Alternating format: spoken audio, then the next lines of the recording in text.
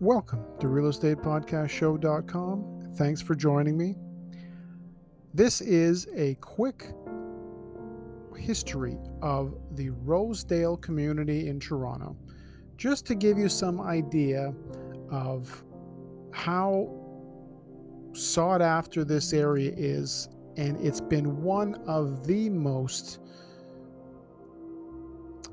requested tours for me over the years, over my 22 years of handling properties here.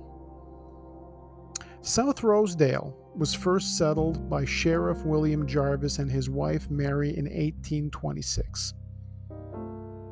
She named the estate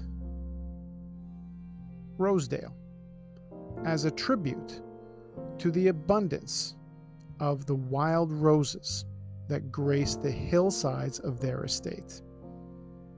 Eventually, the Jarvis family sold the Rosedale homestead in 1864, which eventually led to the residential developments, including the extension of Cluny Drive. Very important for you to know that Rosedale's history also includes the home of Ontario's fourth government house. The house was called Chorley Park, and it was built for the Lieutenant Governor in 1915. It was demolished in 1960. But one of the best side stories I have is one of the tours that I've done over the years includes a former Prime Minister's home in Rosedale itself. So if you'd like more history of this community, the history of the homes, anything that you'll need to hear about the community, talk to me first. I am the Rosedale sold storyteller. I know exactly what stories you need to hear, including some you can only hear through me directly, thanks to my extensive knowledge of this community.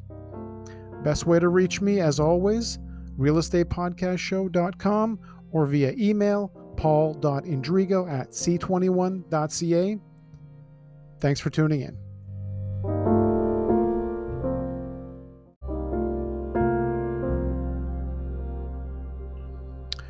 Making the top 5 list again this week in Toronto in July 22nd, the week of July 22nd, is the Rosedale area once again. Consistently a top performing community. Total this year of sales is 165 sales. Average price here is approximately $2.1 million.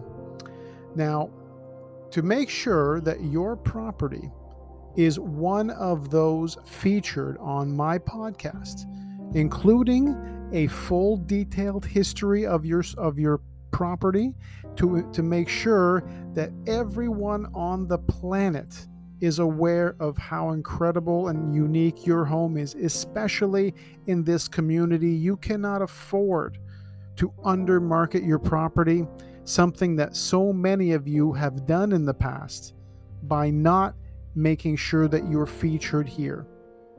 Stop making that mistake.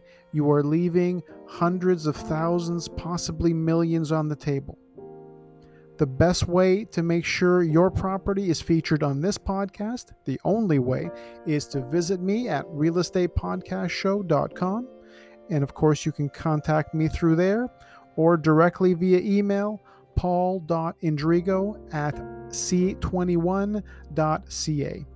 Thanks again for tuning in, and I appreciate your support and all your great comments.